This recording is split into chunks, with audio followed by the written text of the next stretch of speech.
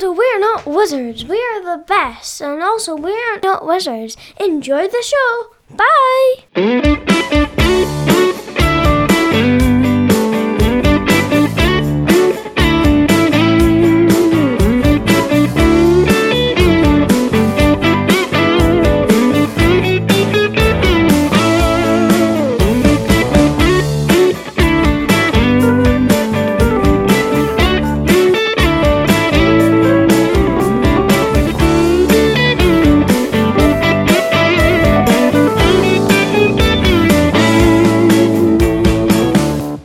Hello and welcome to another episode of We're Not Wizards. My name's Richard. I'll be your host for January. Because it's January. Well, this could be going out any time at all. I might be crazy enough and actually put it out in February. Who knows? It's all about organising. It's all about being kind of not only ready to organise, but also making sure everything lines up, making sure you're crossing the I's and you're dotting the T's. You know, that's what I do. And sometimes I get guests on the show that interrupt themselves before they've been introduced, but that is fine. Joining me, a man who's known for crossing his I's and dotting his T's. You know, he sometimes, he's appeared on this show and he's got his strange Lion the Witch in the Wardrobe type door, and what I say is etched to their own. That's what I say. And that's like a private joke that only a few people will get. It is. Yeah. It's joining me, the editor from Tabletop Mag. Hello. It's CJ Eggett, but I know him as Segget Jeget Eggett. That's right. Hello. Welcome to the podcast. All those people who have been here much longer than me. Actually, everybody's. I suppose I should welcome myself. Actually, it's like a tectonic plate of disasters moving. Do you know what it's like? It's like seeing a 3-year-old fall down the stairs. The bottom 2 stairs very, very slowly, and there's nothing you can do about it. You just got to let them kind of fall down. This is how the conversation's going to go. The reason that we do this podcast, for anybody who's joining us for the first time, and thank you for joining us for the first time. I take it was either this or 300 hours community service. That'll teach you to shoplift. Is because there's quite simply not enough podcasts out there about tabletop. You know, I've looked now, I've scoured iTunes, I've entered the search phrases, nothing. Yeah. It's great that you're the first one. That's what I think. Only. I've been forging it since before you were born. And the second reason that we do this is because a while ago, like way back, like kind of Beastie Boys time music kind of time, we had a young man by the name of Mr. Jarvis who was on. He was talking about his Tabletop magazine. And then he left, or disappeared. We don't know where he is. And CJ's taken the place, and we thought, well, you know, we like to have the incumbents coming on so he can tell us, you know, all about printed and pressed trees. Now, we're going to cover some topics, which I emailed CJ about, and he said he's going to get me the answers. I don't know if he got the email. So the first topic we're going to discuss fully, and he says he's going to give me answers on, is board games, are they art? Yes. I don't. Here we go. Hold on. The second question that we're going to answer is, you know, it's going to be a very short podcast, I think. Because answer number 1 is yes. The difference between previews and reviews, and should they be paid for? Let's. And the second thing, Kickstarter, is it a Ponzi scheme or just a 4-letter word? So that's what we're gonna discuss tonight. But what I did want to do is start asking you questions an octave higher. You said yes. I mean, at the end of the day, I asked the question. You were straight. Let's look at the actual physical evidence. I can post this on it. Do you fancy coming on the podcast at some point? Yes, I do. There was no any kind of hesitation at all. So, you know, I like to invite you. You said, yeah, when? And it was straight in there, so it was all fine. Growing up, well, that's how far we're going back. Yeah, wow. Growing up, okay, have you always been the kind of the creative sort? I mean, Oh, interesting. I didn't what expect I'm that. interested in, yeah, well, what I'm interested in is, as an editor, I understand that you end up doing like a business job. It's like, this is what I always find with people in managers and in charge.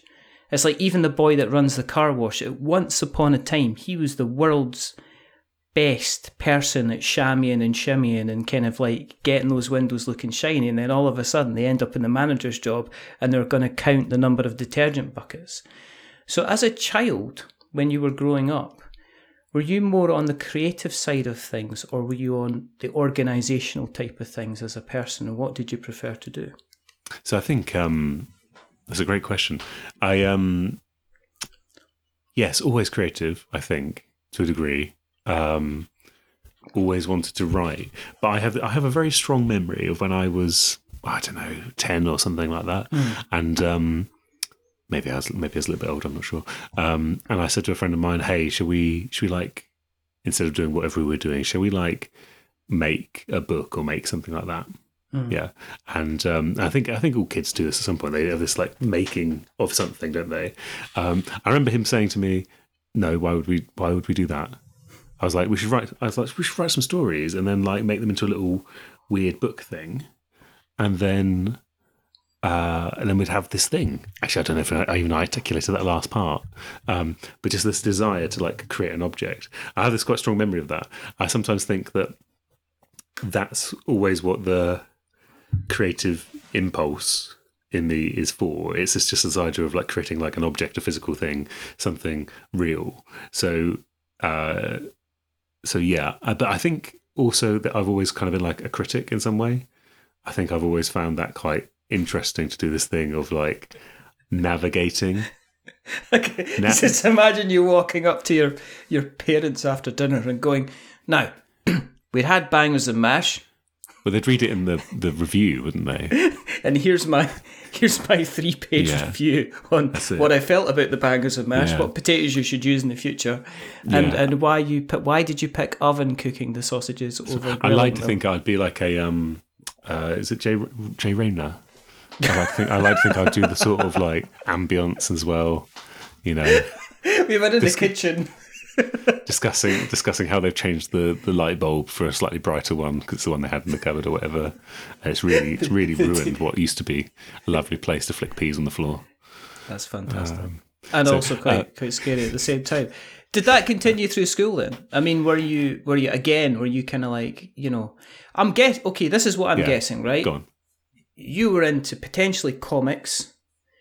You read a little. You read a little bit. I wanted to be. I'll tell you that. That's the thing. I wanted to be. Like I understood. Like because growing up in England at that time, there was this concept of all this like American stuff because it'd be referenced in the TV you watched quite readily. Yeah. So things like a comic book store, but in Cambridgeshire, you just don't have a comic book store. No. You know, not a dedicated one where you can go and buy, like, in the American sense, of buy like a load of stuff, a load of crap comics for cheap. You know, there was none of that sort of crazy kind of like a load of little things with good ideas in. There was none of that like around, and so I wanted to be into comics. So I did read comics, but it was very much, it felt a little bit like the critic thing, actually. It felt a little bit like I was doing research or something. Like I was trying to find what the good stuff was. You know, and so I remember I read because our newsagents started running like the reprints, I think. Yeah. In these, like they're kind of like, I'm gonna say like a mini omnibus, which is a stupid thing to say, but it would be like maybe 3 months worth of Spider-Man in one thing. So you'd usually get like a whole arc in it. Oh right, okay. It's like almost like the trade paperbacks. Yeah, basically they were still they weren't perfect bound, but they were but they were still like that. That's where I sort of got into comics. But yeah, I was into comics. But it's like that sort of like I wanted to be was like a good description of most things in my life because at that time as a kid, like quite liked. So I had this copy of Space Hulk that I got from a car boot sale, and I don't think I ever played it properly. Really, I don't think I did because I didn't even know if it had the rules. But like this idea that there's this other stuff out there, and I didn't know how to get hold of it. And this is basically the story of a boy who grew up before the internet was everywhere. I'm a child of the 80s. I mean, it's like, do you know what I mean? I'll tell you my exposure to Hero Quest and Space Crusade, right? Yeah. Littlewood's catalogue. Yeah, exactly. Yeah. And there was one picture of it. There was one picture of, because I got Hero Quest, I think, came out first. So I got Hero Quest for Christmas, or maybe the one way. But I remember asking my mother to order Space Crusade because it was $24.99 at the time. $24.99. Can you imagine that was a games? It was a semi kind of. This was the Games Workshop, almost the Games Workshop type thing. So you can imagine how much that would have been now. But I can imagine just poring over that picture, literally waiting for weeks and weeks and weeks. And can I tell you about my favourite magazine spread of all time? Yeah, I want to hear this. It's a 2-page spread in a magazine which I believe was called Mega, which is the Mega Drive magazine. And I think it was the Sonic 3 issue. I think it was that issue.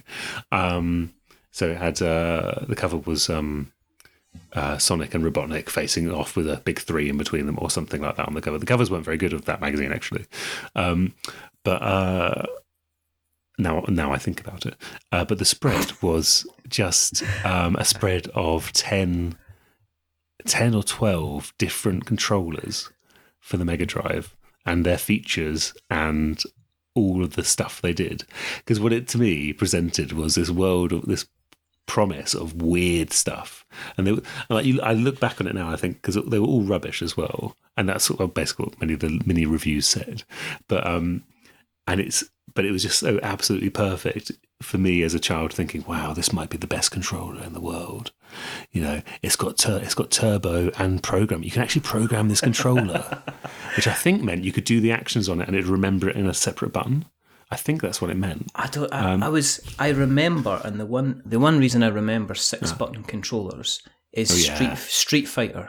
Yeah, exactly. Well, this is probably where it came from. Yes, yeah. Street Fighter came out, and it was, I think, at the time, and people complain about kind of video game prices, but video game prices have kind of stayed the same. In fact, they've kind of got cheaper because I remember a copy of Street Fighter 2 on the Super Nintendo was easily £65 to £75 at the time. And then it came out on the Mega Drive, and the Mega Drive didn't have the 6 buttons, so they specifically almost brought out like a 6-button controller. It had the 6. Yeah. It didn't have the paddles on the top, if I remember. It just had 6 face buttons because it had 3, and then it had slightly smaller ones. Yes, I know what you mean. At the top. Yeah. Practically, it didn't make any sense whatsoever. You're kind of like having to be like a spider. Oh, you mean over the top of it? Yeah. I remember. Yeah, because I think you're right. Actually, I think that may have been why there was such a rush on creating those products at all, because there was this desire for people to play Street Fighter without having to press start to switch between kicks and punches, which is how it would work on a 3-button controller, which is just an incredible thing. I remember seeing Street Fighter 2 on the Spectrum. Oh yeah, okay. So that was a feat. Yeah. Somebody should have a word with Ubisoft and say, look, I know you always struggle putting out a game, but have you ever looked at the stunning work that they did on the 48K Spectrum? Is it that they actually had a working copy of Street Fighter 2? Yeah. I couldn't believe it at the time. It's a bit of a shame that it's Doom that gets ported to everything, because I think Street Fighter on everything would be brilliant. I want to be able to play it on a fridge. Can you imagine? Can you imagine coming in after a few beers and just going, right, that's it, Bison, you're getting it. On the fridge. Just opening the door repeatedly. 100 hand slapping it like Honda. Like that. And then waking up everybody in the house and they going, are you playing Street Fighter on the fridge again? Okay. So is that where you is that kind of what broke you into? I mean, it's like this. It's like, where's that tangent come from? It's way back there. Yeah, sorry. Is that the Space Hulk thing? Is that what brought you into board gaming then? So I think I was already. So obviously, like literally everyone, I used to play Warhammer and stuff like that. I used to paint the models, used to build the things. Or rather, what we used to do usually was we'd bring a load of models around to each other's houses, line them all up, and then do something else. Because it takes time. It takes too much time to actually play a game.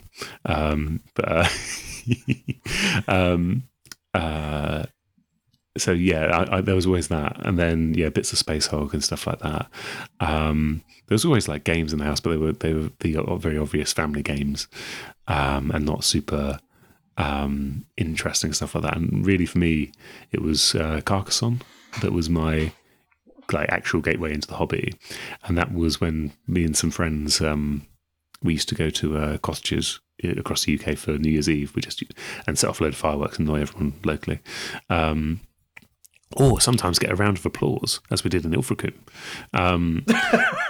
from the people, because we went up onto the top, because there's like a bay. I don't know if you've been, but there's like a bay, and then there's a big hill at the top, and then we went up the top of there and set off something which was referred to as a barrage on the box, and it went on for about 25 minutes. And we could hear people's windows rattling from down below. Anyway. I could just imagine you having a small notebook with you going, right, okay, I've got my notebook here. Okay, like, set the fireworks off, I'm ready. Right, okay. No, that was definite booze. Didn't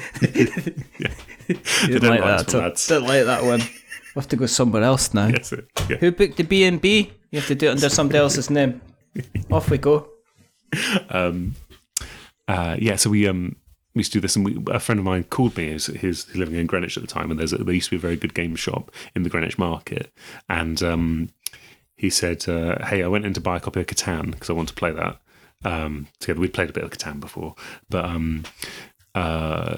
he said I should get Carcassonne instead. Do you think I should just trust him? And I said, "Yeah, well, I'll pay for it. You buy it, I'll pay for it. And if it's rubbish, we'll sort it out," sort of thing. As in, like, I'll take it off your hands. You don't have to fill out a pocket in any way. And if you like it, you give me 30 quid or whatever. And anyway, we took that there, and then subsequently between us. So there's this floating in our friendship group. There's a floating copy of Carcassonne that doesn't really belong to anyone. Particularly because everyone's bought expansions for it, and it's all at one person's house at the moment. But it sort of doesn't really belong to anyone because it's kind of on the move. Because we just, every time we went away, every time we went to people's houses, we'd always just bring something else along for it, and that was very dedicated thing. And then it was board game cafes. That's really how I got into understanding there was more to the hobby than this stuff. I was going around saying I quite like these German style games. These German style games. If only there was a word for this that we could all use. Where did the writing then come from? Oh, that's just always been there. Yeah. So, I've told this story before. Do you want to hear the how I ended up here story? No, that's fine. Okay. Yes, of course I want to hear the how. I mean, it's not like, yes, of course, yes. Yeah. Always. But just very, very briefly. You don't have to be brief. I mean, we've got plenty of time. Okay. But I don't want to, bore your listeners. But so I have always believed. Obviously, I've always wanted to write a novel and things like that, and I've done it a few times. It's just no one wants to publish them. I've done poetry. I've done other things like that, and that's all fine. That's sort of like proper writing sort of stuff, But what really put me on this path, as I see it now, is doing a stupid joke with a friend, which is I ran a music blog for a little while, where me and my friends would do a game where we'd go to like a random Wikipedia. It'd be click the random button on Wikipedia, click the random button on Flickr, and click the random button on somewhere else, and it would give you a couple of a title, and the name of the band. And then you'd get an album cover from the Flickr thing. And then we'd spend about 10 minutes putting together the album cover. And then I'd go away and write the review of this album that didn't exist. And it would always be their debut album, and I'd always write in this sort of like mock Enemy style.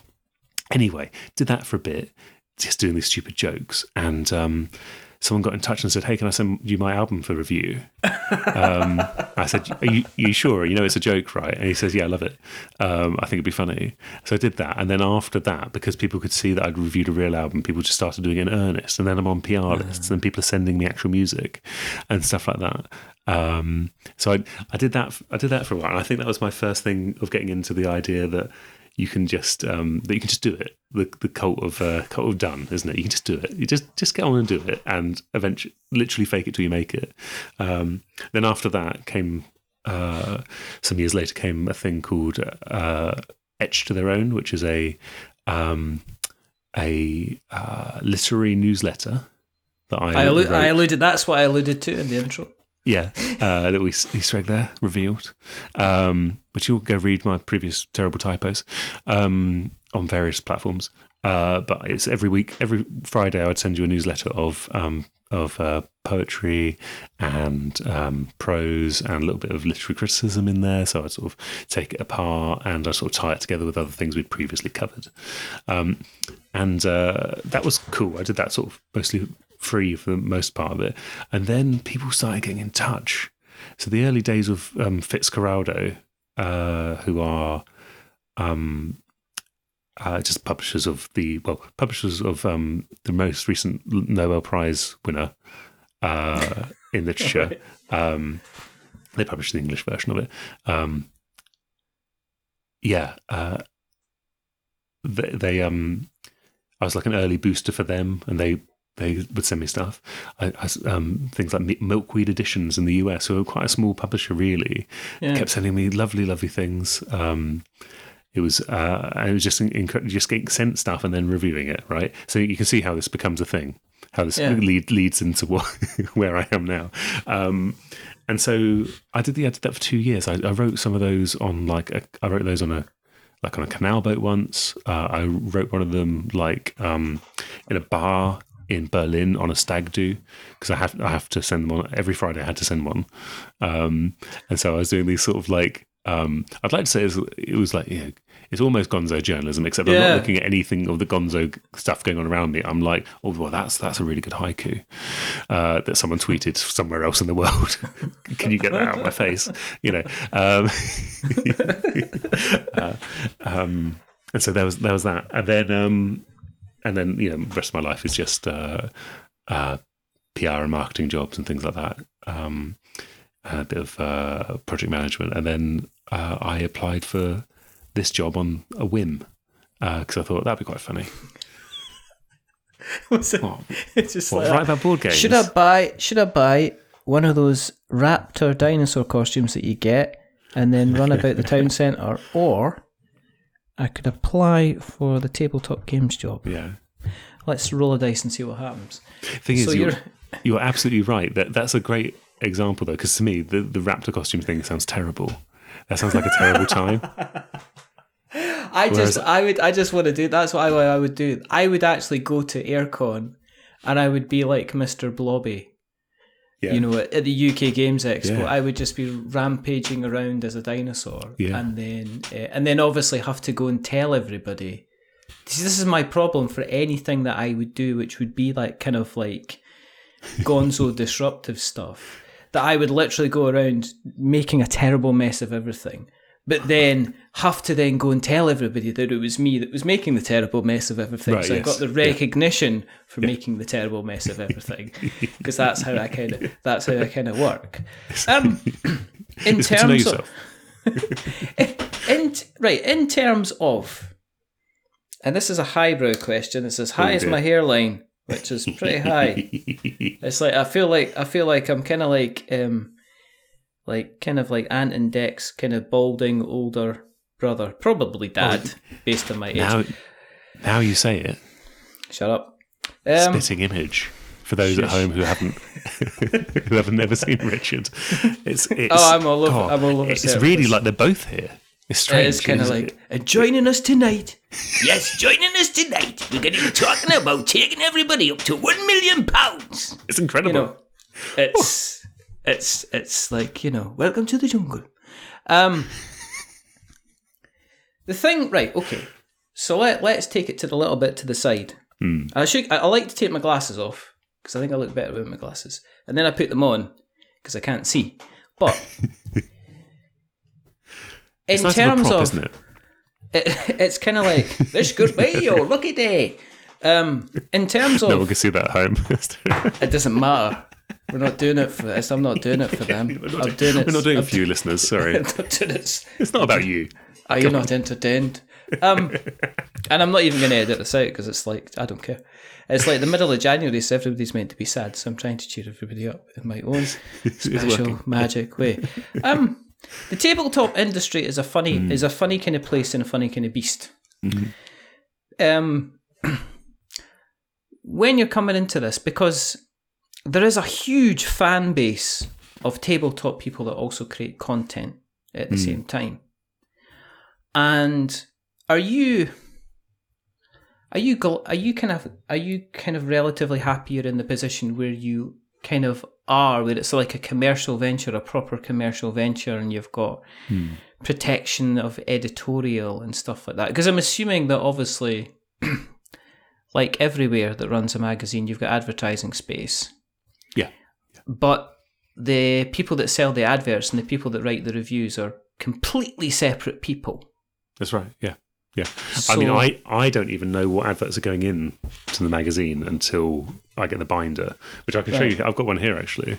This is the one that's just gone to print, which is King of Monster Island. I finally interviewed Richard Garfield. wow.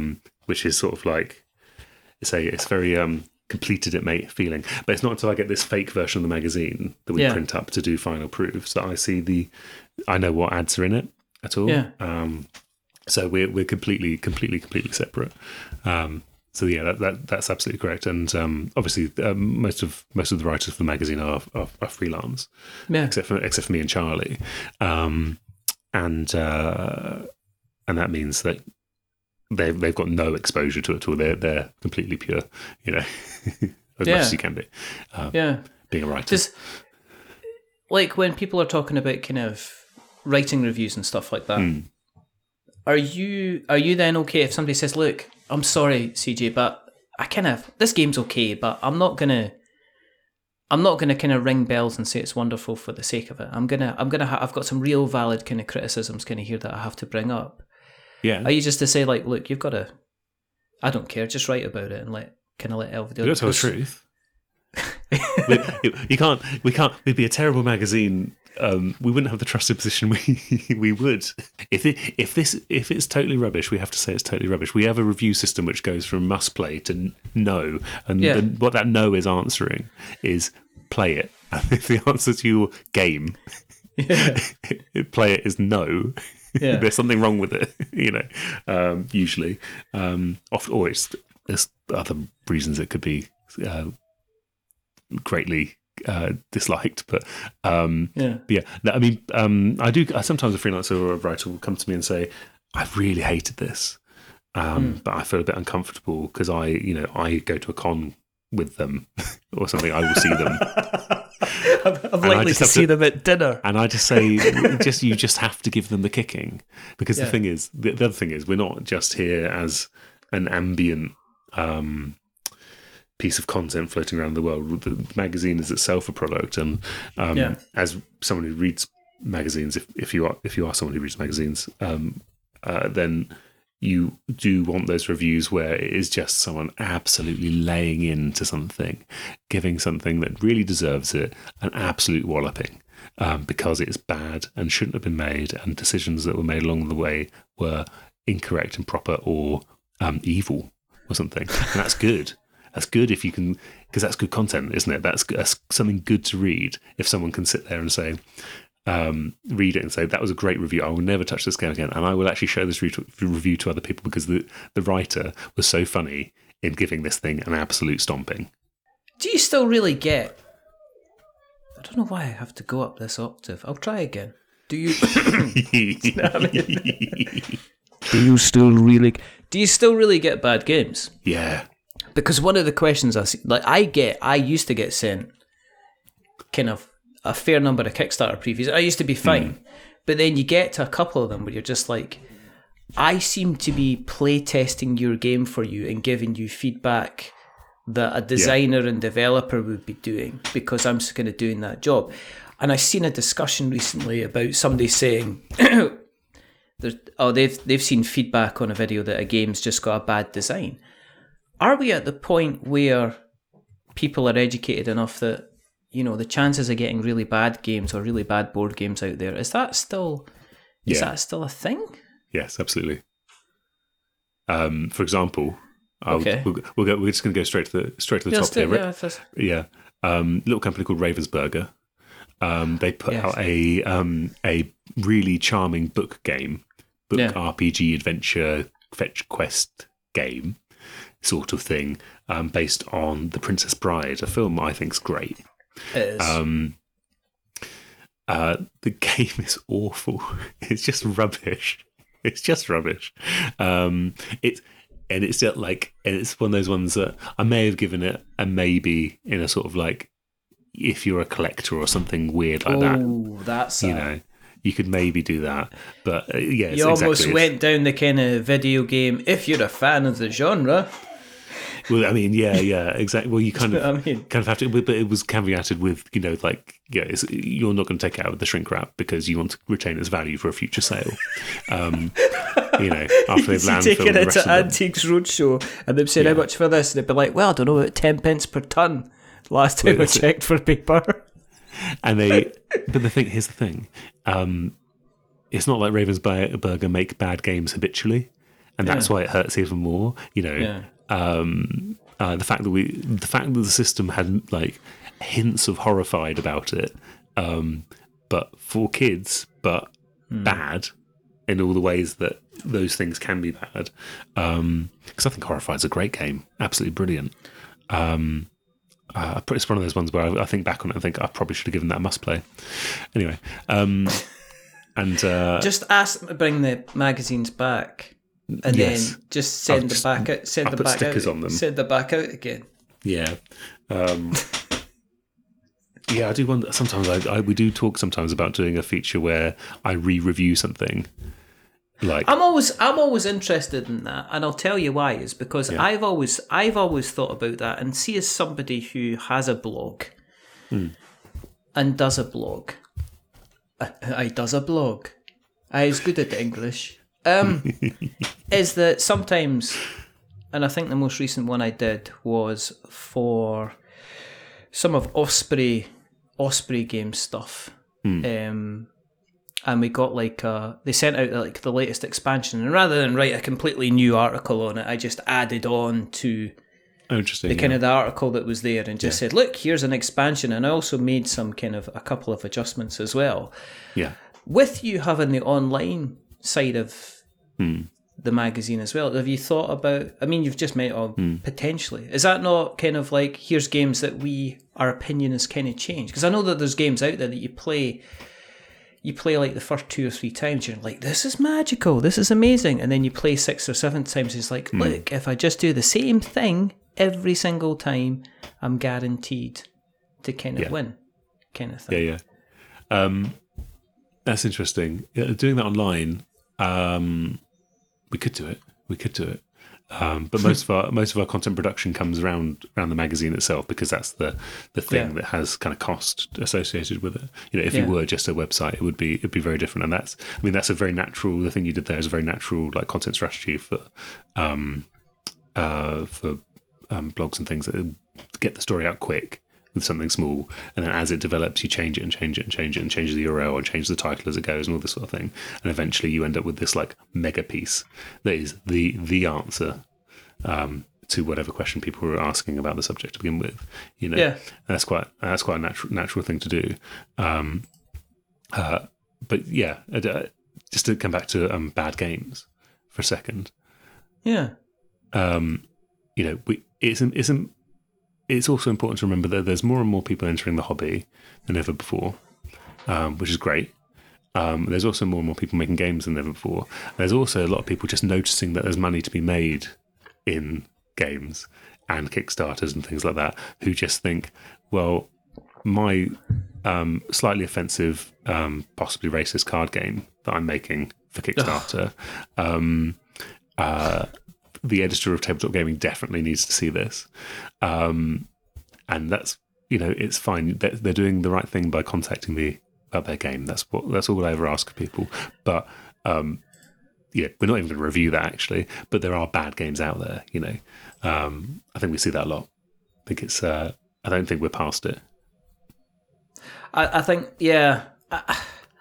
I think there's people who don't intentionally make a bad game, but they're too close to the coalface, if that makes sense. That they're not actually. If you're doing Kickstarter previews, you've seen this a lot, where you've got people who've got maybe one good idea, and it's not the one they started with actually, and they should have taken a breath, stepped back, hacked their game in half, removed the soundtrack they're also doing for some reason, and the app and the 400 volumes of lore they're writing, and just focused on the bit in the center, which was some innovative piece of mechanical thing that makes everyone go, oh, that's quite clever. They should have focused on that. And you've seen it a lot. I think it's because people mistake in that situation.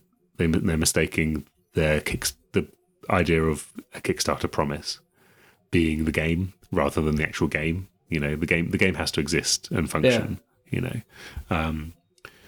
So we do a few like Charlie, for example, she'll do preview videos for Kickstarters, and obviously they're paid videos, and they are all wonderful products because they're paid. But but had they come in for review in the state we get them in, at that stage, we would. It's possible we wouldn't review some of them because they're not quite there yet. Do you? So when you're talking preview, are you just is it a case of I'm just giving you facts and figures here? This is how the game kind of plays. Are you trying? Do you have to avoid? Do you have to go out and avoid the opinion? There's sort of legitimate previews, and then there's paid ones.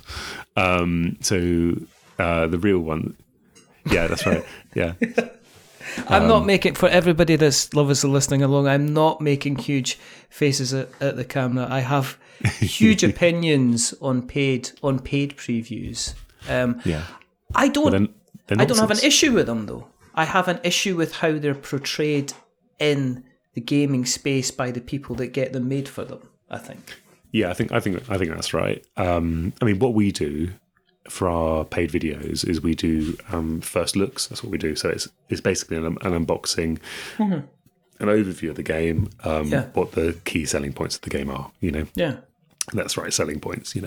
That's what that is. But if I was doing a preview in the magazine, for example, obviously I'm only going to cover things I think are good for a start, or are going to be good, or have something interesting about them.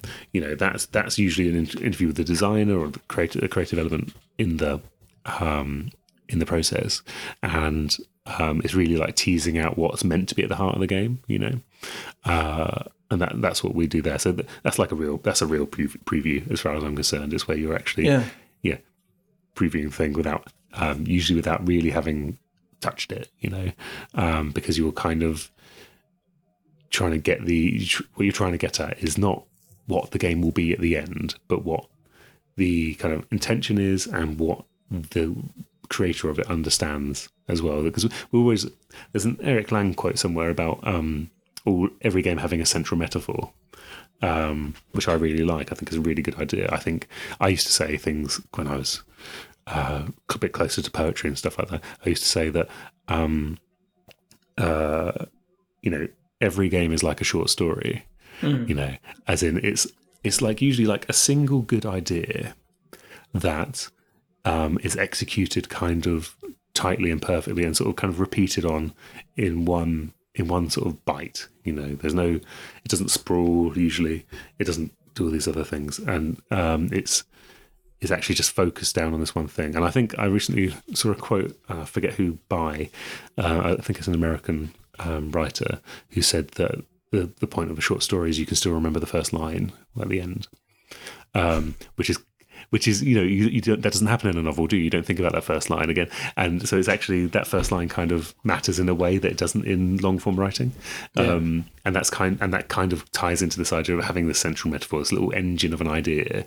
And I think that's the same for board games mostly, and that's what a preview should be about, trying to discover what that is, so other people can say, well, and also to know if that's the kind of thing they like as well, obviously. There's sort of a consumery element to all these things, because we are talking about products mostly. Yeah. But yeah, you don't like paid previews. I don't. I just wish that they were kind of a bit more upfront for what they're saying and actually said this is marketing. Yeah. I think the problem with there's two sides, and I joked at the beginning where we were talking about preview reviews. Okay, my issue with preview reviews is education, and the education side of views from what a publisher expects, what Kickstarter expects, what the audience expects, and that to me there's too many people that get previews done that then call them reviews. Yes, and to me, this is wrong. That's a review unethical. is just a final product. A Kickstarter is never going to be a Kickstarter review unless that product's actually sitting there. Because I know of too many Kickstarters. And this is really funny about Kickstarter, is that Kickstarter is a measurement of marketing success and not necessarily a measurement of a good game. Because I have seen a lot of games that are successful on Kickstarter that I have seen people grab with both hands, absolutely love, get it to the table and go, oh, I think I was sold a kipper here. And so, and I'd much rather maybe stick with certain kind of published kind of games that I know have potentially kind of gone through the kind of the ringer than maybe something. I think, and that's my issue. I don't. People want to do previews. That's fine.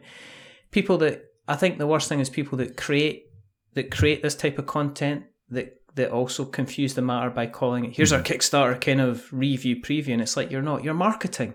And I'd much rather somebody was open and just said, look, I'm a marketeer. I'm a very successful marketeer. I get paid $1,000 per Kickstarter preview that I make. But essentially, I'm a marketeer, and that's what I do. And then I'd have more respect for them. When people are saying, I'm kind of like, I'm ethically fine and stuff like that and all that, and I don't want to get into that. But there are, it's like, of course I can get, and other people that say I can get paid for reviews and it doesn't affect my my opinion that I give. And I'm just like, okay. Yeah. Which is why I asked the question at the beginning about the editorial difference between the people that sell the adverts in your organisation and the people that write the reviews, if there's a absolute disparity between the two. There is, yeah. So obviously, everyone gets paid to write reviews for the magazine. It'd be weird if we didn't. But obviously, I'm paying them. Yes. And the standards I hold them to is tell me if it's crap. So, and if it's good, you need to tell me if it's good. So, there's no thing there. What you're talking about people getting paid for reviews is being paid by the publisher, for example, or maybe their marketing company or something like that. Yeah. It's just rubbish. It's just like no one should believe that. And if you're paying for reviews, I think people get trapped because they have maybe not made a very interesting game,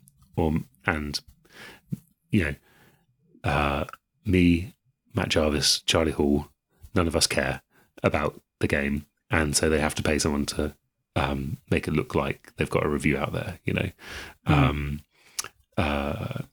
Sorry, I put myself there in a group of like wildly successful editors, but yeah, in the manifestation, Mr. Sure. Reggett, manifestation for goodness' sake. But we're probably not going to run a story about their bad Kickstarter, and so they maybe have to go to these companies. But the truth is, and we all know it, is that they should pull the Kickstarter, start again, have another think. Don't put their life savings into it until it's ready. But I mean, and that's the other thing about Kickstarter is it's moved from being a place where dreams are made and fields of dreams are built and sown to places where it's just like, well, this is our cash cow and let us get a couple of couple of million quid out of it, which is a kind of a different thing altogether. I mean, it sounds great. It does.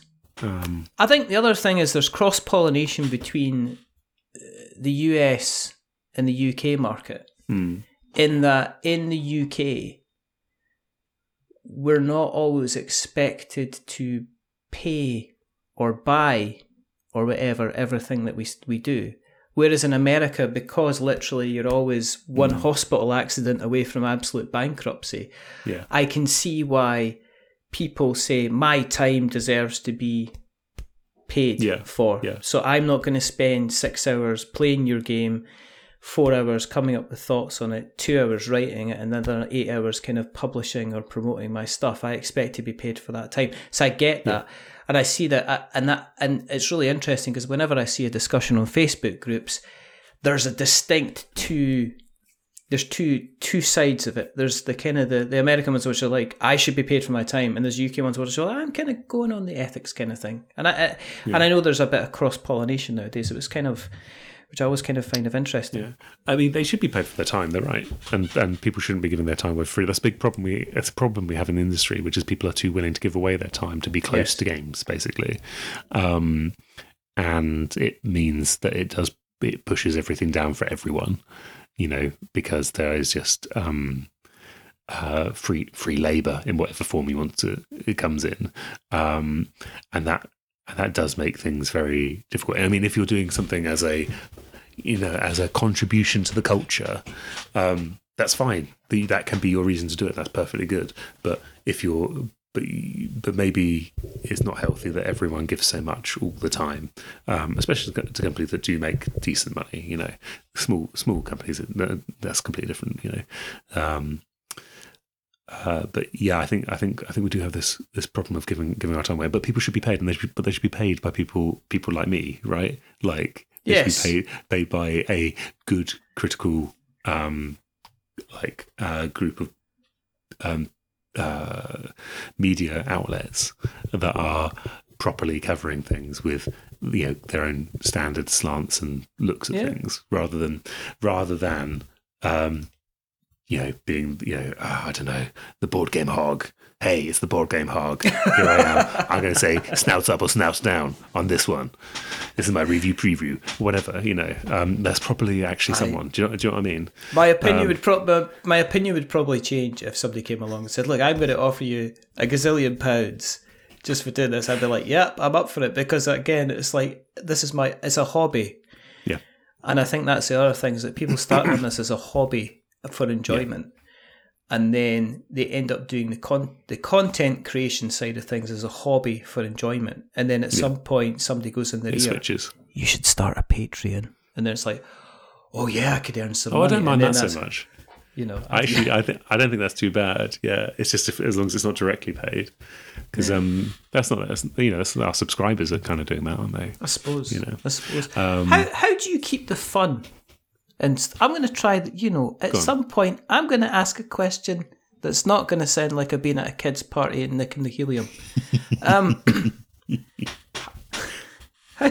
do you keep the fun?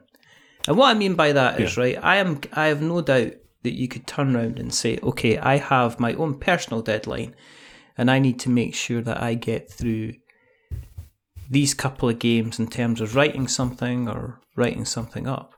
So, are you? I mean, I guess if you wanted to, you could probably email a couple of different places and say, "Hey, let's do some coverage and send us your games," and you could be up to your arms in games.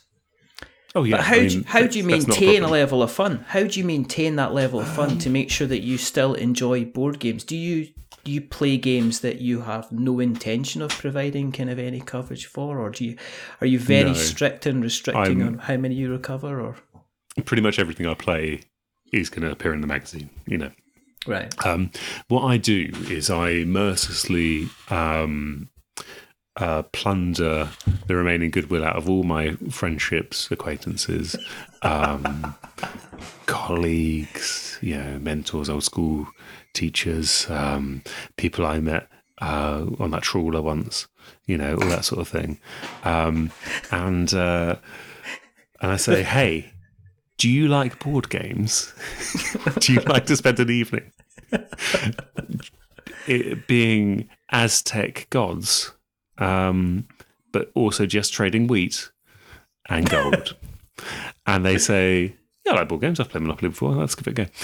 So but what I'm saying is there is there's like a social cost to this. You're like the Amway of board games. You just try. It's like a multi-level marketing kind of scheme. Yes, that's it. Kind of trying to get them in. Here's my presentation and how we can have you playing 5 board games in the first month and then playing 35 board games a month by month 6. Yeah, that's right. That's right. So there is that. Yeah. So there is burnout, I think, with a lot of my groups, and I've realised that now. Which is you can't just rock up and say, "Hey, I've got these 6 games. I need to play some of them, please." It's like literally, it's like, I've been in that case where it's like, let's go. There is a standing joke at the club. That a board game club that I go to, that I will take a bag full of games with me to the club, and we'll play none of the games that are in my bag. And right. I end up having to corral my son to play the games with me. Yeah, and this is like, I know it's a heavy Euro and it's a 52-page manual, but we're going to play this through, and then you can go to bed. Yeah, and not a moment before. Not a moment before. And then if you need to take a sick day off school, then you'll be doing that as well. But yes, that's basically it. You have to beg ground. So I just have to rotate my friendship groups, and there's groups of people who I suddenly think, like that. I suddenly think, guys, I'm doing a terrible thing here to you.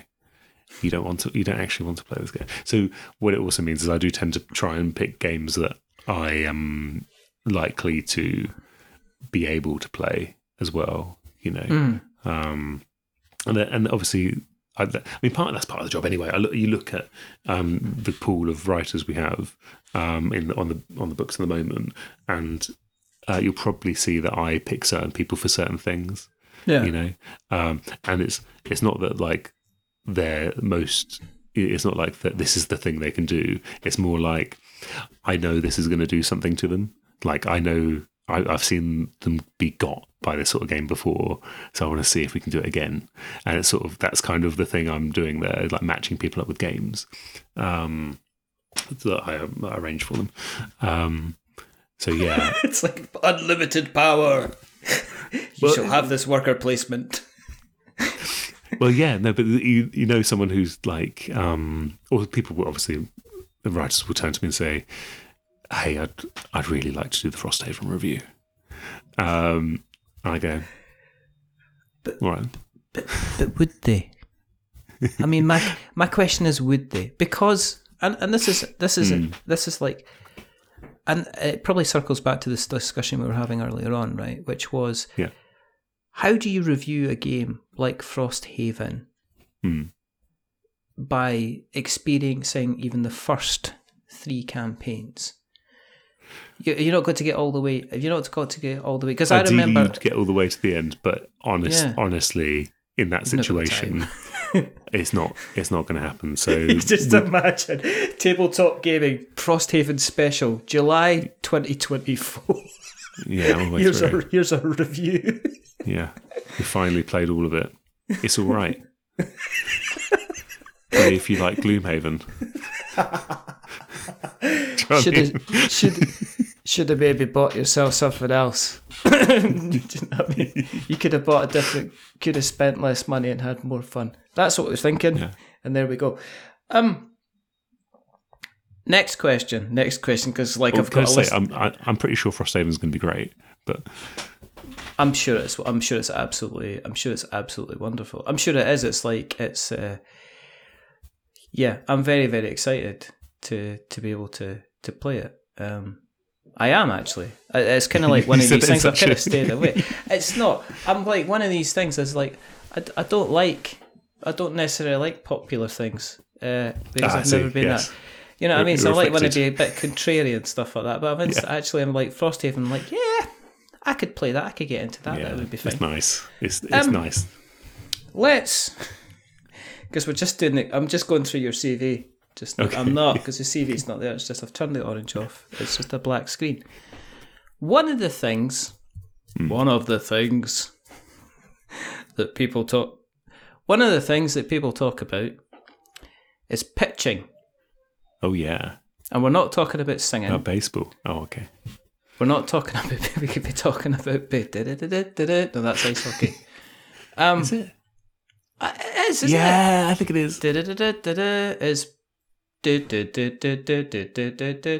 Or is that NFL? there'll be an American person screaming, or a Canadian. No, there'll be an American person please, screaming at this, and a Canadian person just being say- very polite. If you'd like to make any complaints, please direct them at Ben Maddox of 5 Games of Doomsday. We just send him our complaints. That's it. Ben's just Ben's going to come back on again. He just keeps on being successful and doing things like acting and stuff like that. You know what I mean? Yeah. And he does his great. interview. He does a better interview podcast than I'll ever do. Anyway, pitching. One of the things, right? I as I say, I write. It's like I'm dropping hints, but I write. Okay, I have never ever had the courage to pitch because I'm not sure what someone like yourself is looking for in a pitch. So I'm not asking for a full explanation, but maybe the top, if you could maybe even break down the top 3 things, if you get something landing in your inbox in terms of a pitch, what are maybe the main 3 things that you like to see if somebody's pitching an idea for an article or a review or whatever? What would you like to see from that? We don't need to be pitched for reviews because we basically have reviewers for the most part. And that's to be blunt, it's the best gig. Yes. I send you games every month. You play them and write some words, and I pay you. And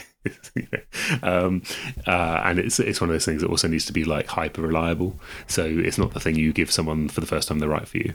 Yes. Because you can't. I wouldn't even, that thing I talked about of sending people the right kind of game for them, or or a game for them that will get the kind of review I want out of them. Because I think it will do something to their brain. That's part of it. You can't do that if you don't know. It's all about control, CG, isn't it? It's all about control as far as you're concerned. Well, it has to be a little bit. That's part of the job is making sure that you control the magazine into the printer at the final day. That's part of it. Is a little bit of that. But no, it's so the thing I'm always looking for is just a good idea, and that's such a cop out answer, isn't it? But I'm looking for something I haven't thought of, something that is exciting. It has an obvious peg, which when we say peg, we're always in journalism or whatever, as you readers might not know, that usually means what's the idea we're hanging things on, and sometimes that can be a timely thing as well. So you're always looking for timely or important, basically, or just interesting. And then the other thing I like looking for is like utility. So if something appears to be very useful, that always gets me. So they're the kind of like the concept things that I'm looking for in terms of like, how is this going to fit into the magazine? And it's not that the person needs to work that out, but if someone pitched me ages ago, and it has been in the magazine, I've completely forgotten who it is, but it was an Arkham Horror card game guide. So they'd played every expansion. Wow. And they were rating them out of Elder Signs. And that's great. I love that sort of stuff because it's kind of like it's a bit like that magazine article I spoke about at the beginning about here's 25 controllers for the Mega Drive. They're all weird and they're all rated and they've all got different things on them. It's this kind of like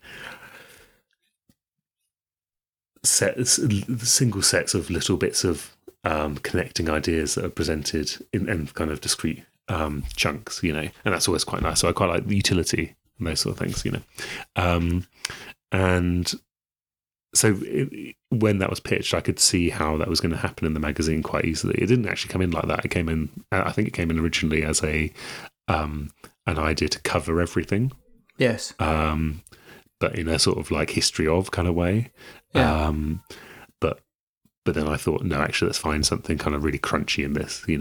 To say that one set of adventures is better than the other is enough to start an argument at a games club. Brilliant. And that's kind of what you want if you're making a magazine. You do want to create culture in some way, and if that exists purely in the form of Barry and Dave no longer talking to each other about their favourite Arkham Horror games, that's great. As long as they both still subscribe. That's as long as ideally. they still buy the magazine. Ideally, you don't care. I mean, I guess maybe only one of them would have the magazine and show the other one and say, "No, he's right." And they say, "Absolutely not. No, the Innsmouth whatever thing is the better one." So that's just an idea there of how. So just to sort of explain that a bit better, just to say that came in as one idea and we changed it as it went. And what I really liked about this pitch, and this may be my second thing for pitching me particularly, and I know other people are different. I know, for example, if you're pitching Charlie Hall at Polygon, they've got like a whole pitching guide and all this sort of thing. They want you to have already done quite a lot of work on it. For me, I just want to know what the idea is, because I like working with people to get there, to get to what the idea should be. I like it. I like a bit of a hand in it to help it find its place in the magazine. Yeah.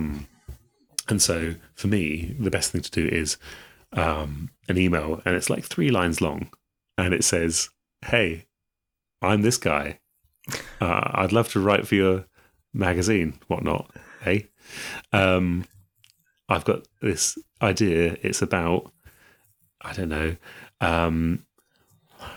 Okay, just off the top of my head, let's do one here. The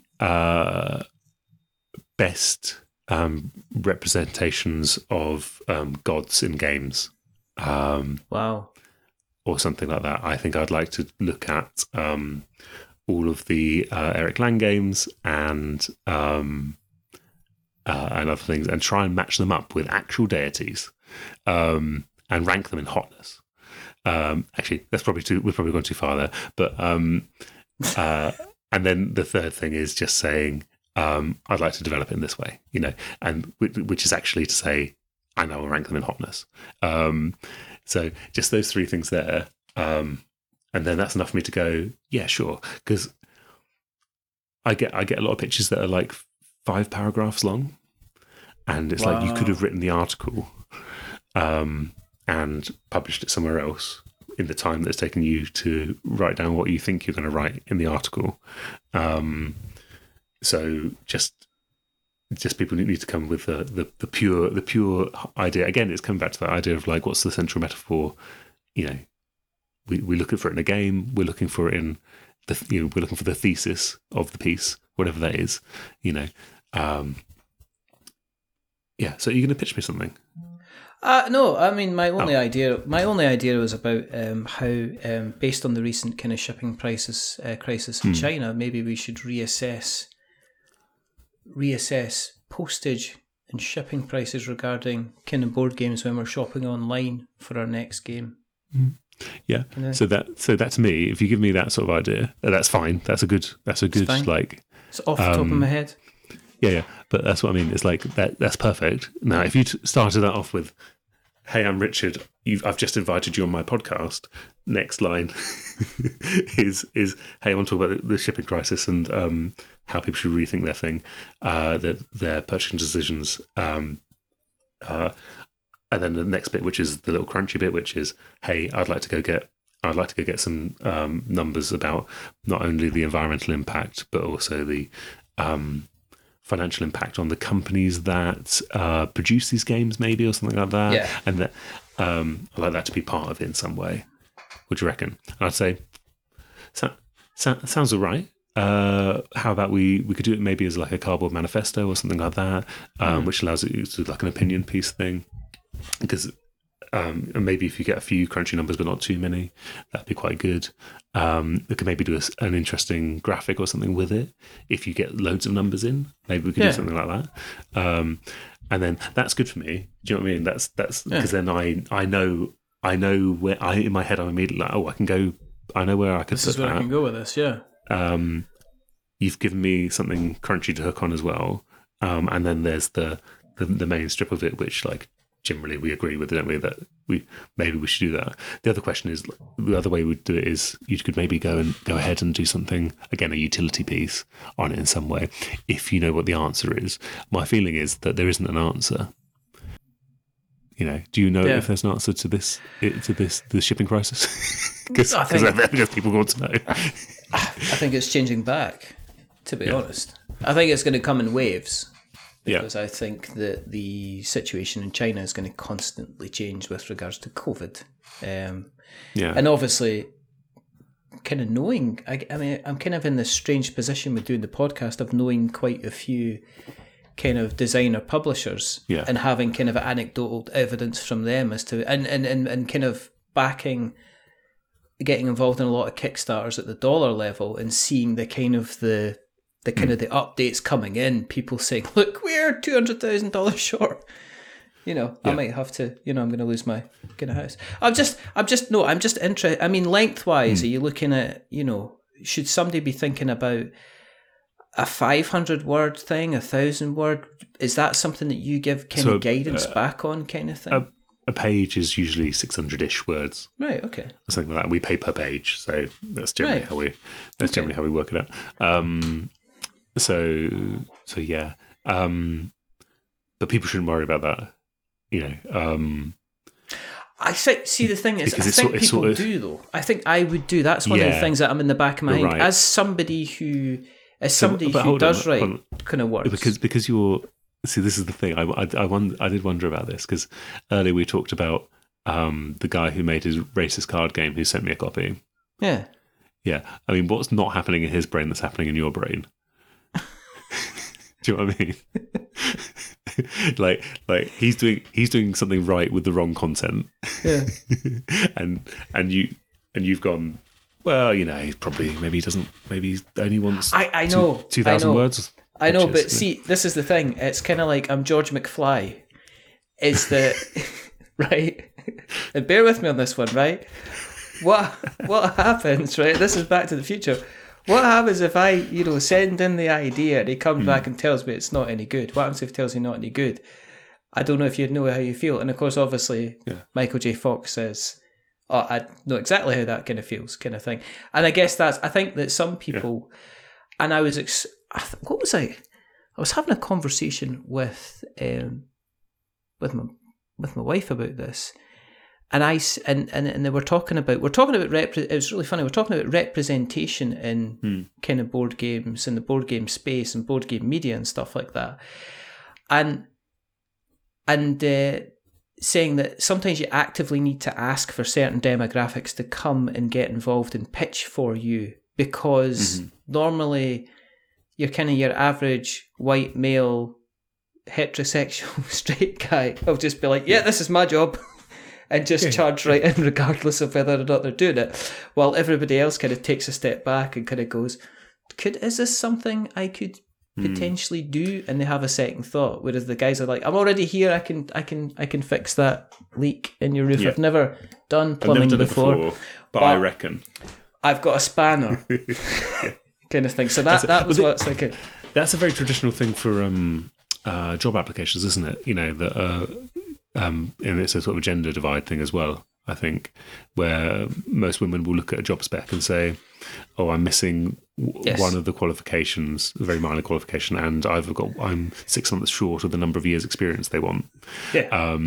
And me, probably, because I did explain that I applied for this job for fun, because I thought, that might be good. Why not? 2 out of 7's not bad. Let's go for it.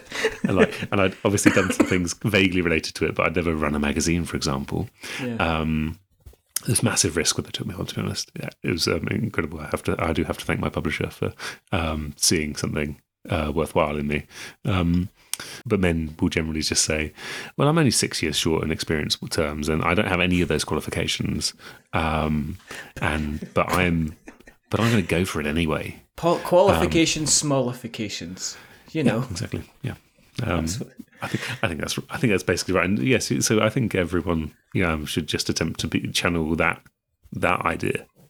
Because the worst thing that's going to happen in that is I say, now we sort of covered that a couple of years ago or a couple of weeks ago, or I don't really think it's timely. We'd have to find a different hook for it, or a different peg for it. That might, and then what? You go, okay, well, I'll put it on my blog then. They'll probably go, I'll change a couple of words and send it back in. Dear Mr. Editor. Yeah. Whatever your bloody stupid name is. Yeah. I believe I wrote to you with a perfect pitch some 3 weeks ago and you rejected me completely. I am now writing back as I've changed the words to capitalise the first word of every sentence. And I now believe that you should accept me and pay me much money. Yours sincerely. Perfect.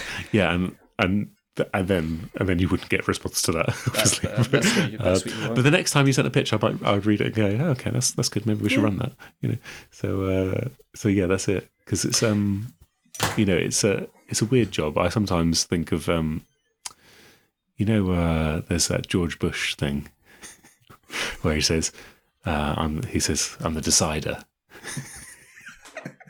I sometimes think like that was obviously like a bit of a joke and a bit silly, and obviously not fitting of his rank in the world at that time. What he was doing in the world, but it is kind of a description of what an editor's job is, which is you just decide what goes in. Then you just have to do it based on what you think is good for the people reading and good for the magazine generally. So superb. What's exciting you about games at the moment? Is there any particular title which you're looking at that you've gone,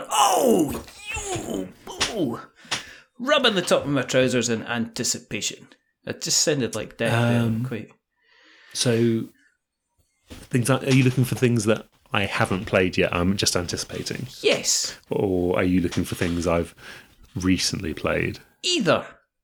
It's your night. Because I'll say, and I'd like to say, anything that you say is not an endorsement of that game before you say that. So that I'll definitely endorse one. I'll definitely endorse one though. All right, okay. Which is Time of Empires by Pearl Games. Have you played Time of Empires by Pearl Games? It's been out for weeks. How come you've not played it yet? It's on my review pile. Over. Is it really? Is it actually? Really? I don't have a review pile. Pearl Games don't even speak to me. I saw them. I saw them outside Asda's, and they turned their shoulder. And they showed me the sole of their foot, and they went, "You're not going to get this game." Well, they put out a real-time Civ game, a real-time 4X game. Oh, and it's hilarious. It's great. Would you like to play a real-time a Civ game where your meeples are sand timers, and there is a war going on as well. But you resolve it individually, so you don't have to do count. You don't have to do opposed rolls or anything like that. It says like a fever COVID dream. Just it plays like that, and even more so because there's a soundtrack that goes with it, and that soundtrack is there just for vibes mostly. But also, every time you hear a baby cry, that's when you build scholars, and everyone around the table goes scholars, and that means you put some scholars in your scholar pile, which can be used for endgame points. But it's a really, really neat, lovely little game. It takes 27 minutes to play. Because of the length of the 3 rounds of whatever. Yeah, of whatever. I think that's right anyway. And that's it. And that's the game. And you're done. And you've built and destroyed each other. And it's got this incredible we're always kind of looking for something that happens above the table. The game is the thing that happens above the table between people, where they've fully internalized. What is it? Cole Worley told me this. It's like player position and player intention. When they're perfectly aligned, you have this thing where people are doing things exactly as they want to do, or as they think they want to do, and it's what they're doing. They've stopped looking at the board. They are playing against the other players. They're not playing against the rules or trying to learn something or trying to work something out or try and game it. They're really playing against the other players properly. They're really watching everything. Well, this game does that, but because everything's happening at the same time, you will literally do something, gain the resources, and then do something else, and then get the card that does the thing that builds a building, which takes something off, which will next time when you generate those, that will give you more things, and then that means you can put some armies on the board, or you can flip the other sand timer. You look at your board and think that I've conquered that little corner there, and no one's going to come mess with me over there. So you flip your sand timer over and look over here to the other side to the where there's some leaders where you can gain long-term powers and points at the end of the game and stuff like that, and wonders. There's that classic sort of thing. And you place a scholar on there, and then you come back and look at you have the sand timer. So, what shall I do? And you look up and you look at the board, and someone's gone and bloody taken that province from you. And so you're like, God, I'm going to have to build some more men now, and off you go. And then the baby cries, and you've got to make some scholars. And it's fabulous. Time of Empires. That's a game that I think is incredible. The review's coming, not the issue that's just gone, but the one after. But it will almost certainly be a must play. It's incredible.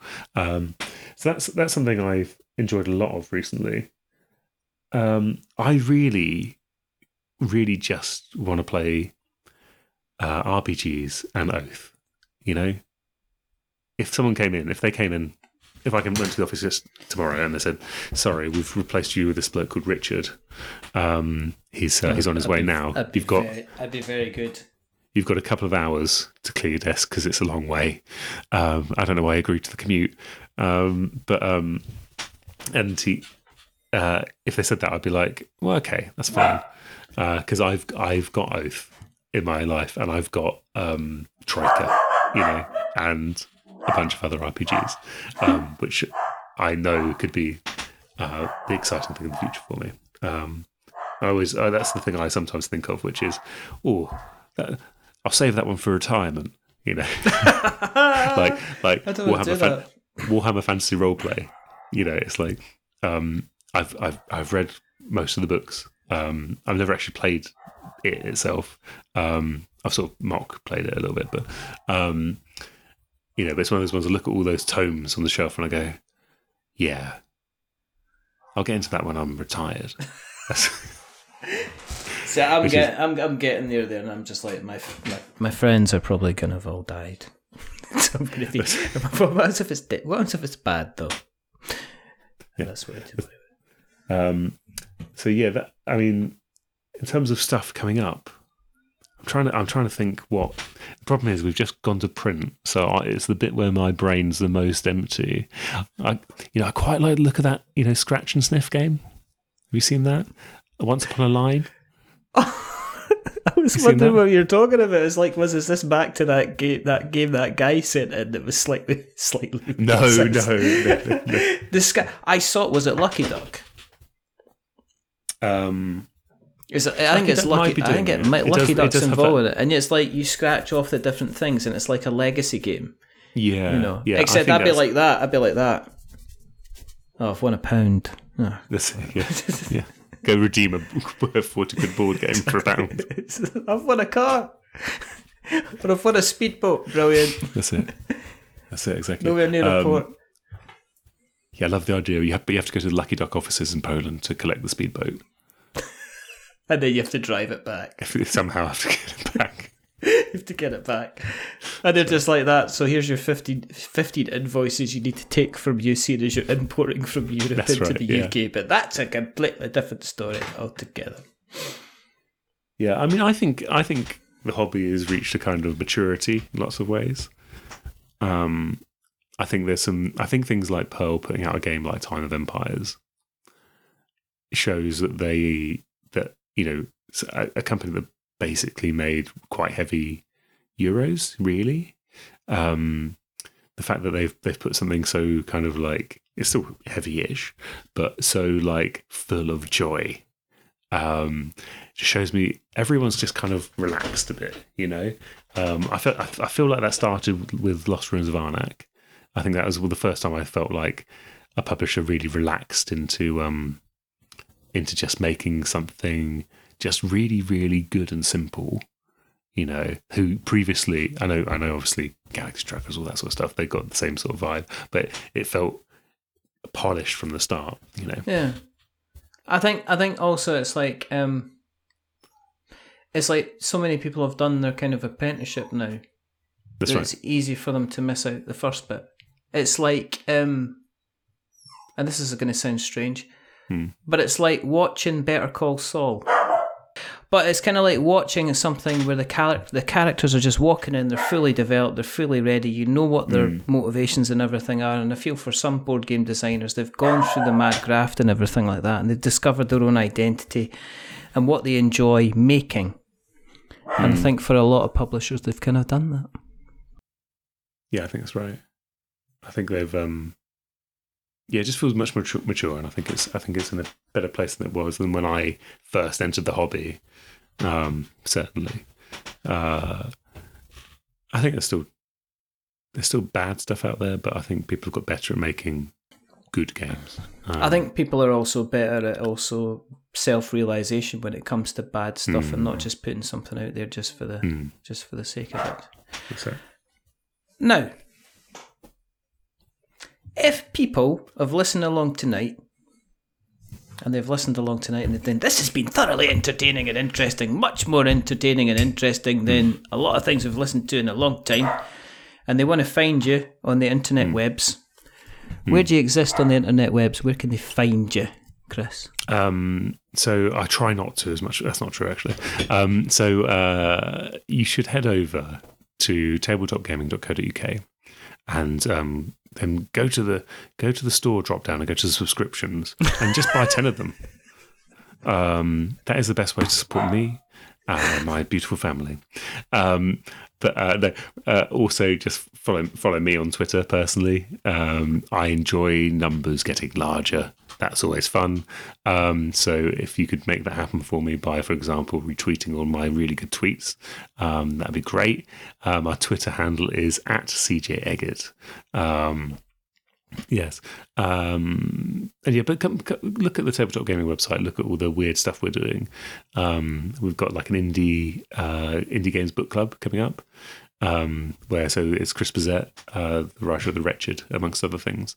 Me and him are going to be hosting a book club, a fully interactive book club online, where we're reading indie RPGs and reading and playing ideally, but we kind of like invite everyone along. So we've just launched that. That's going to be kicking off next month. And that's if you're someone who was worried about like how to get into these games and whether you're going to do it right or whatever, this is a great way to kind of have a load of people around you saying, "Don't worry, it's fine." Also, we'll discuss how three different people. Or there's 3 different ways to do initiative because everyone slightly misunderstood the rules. And the thing is, it's fine, obviously. So if you're interested in that, that's really good. And then we're also doing play Ticket to Ride on a train as well. We've got a heritage steam train where you can come play Ticket to Ride with us. If you want to do that. It's like kind of like Top Gear, but with cardboard. Yes, you don't have to play Ticket to Ride. We've said like you can bring whatever game you want.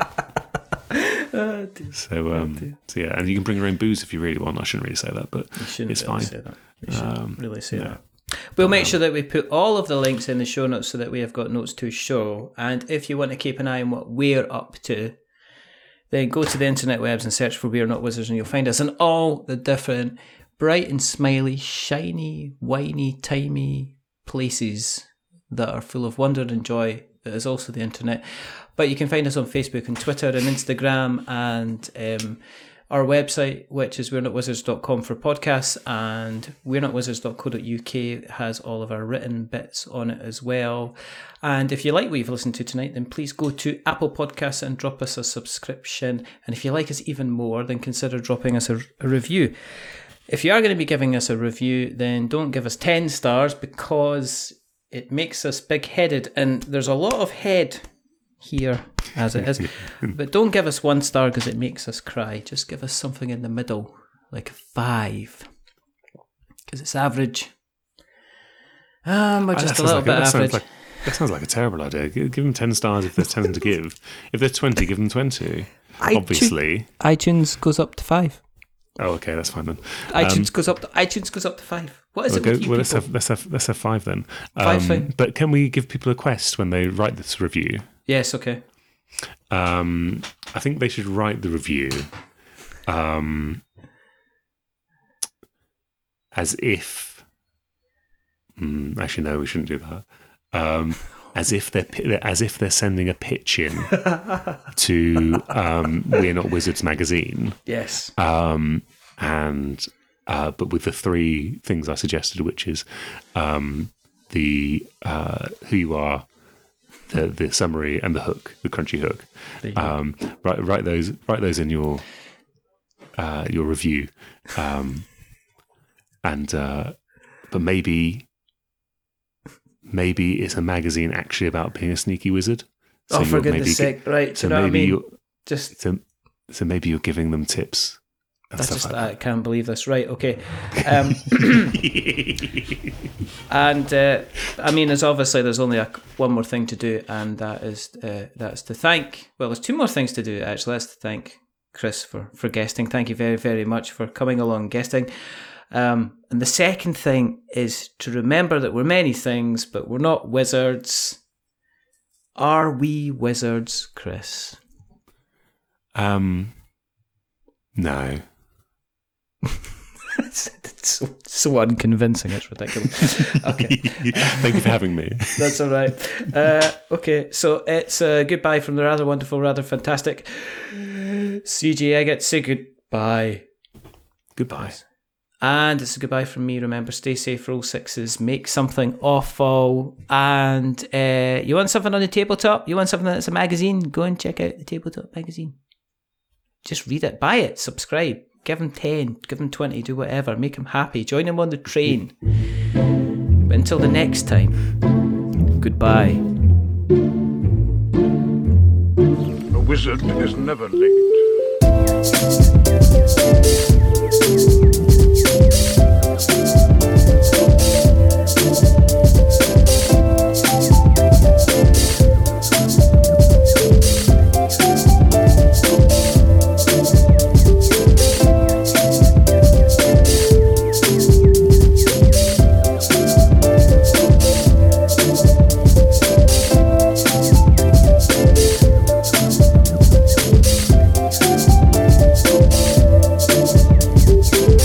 Nor is he early. He arrives precisely when he means to.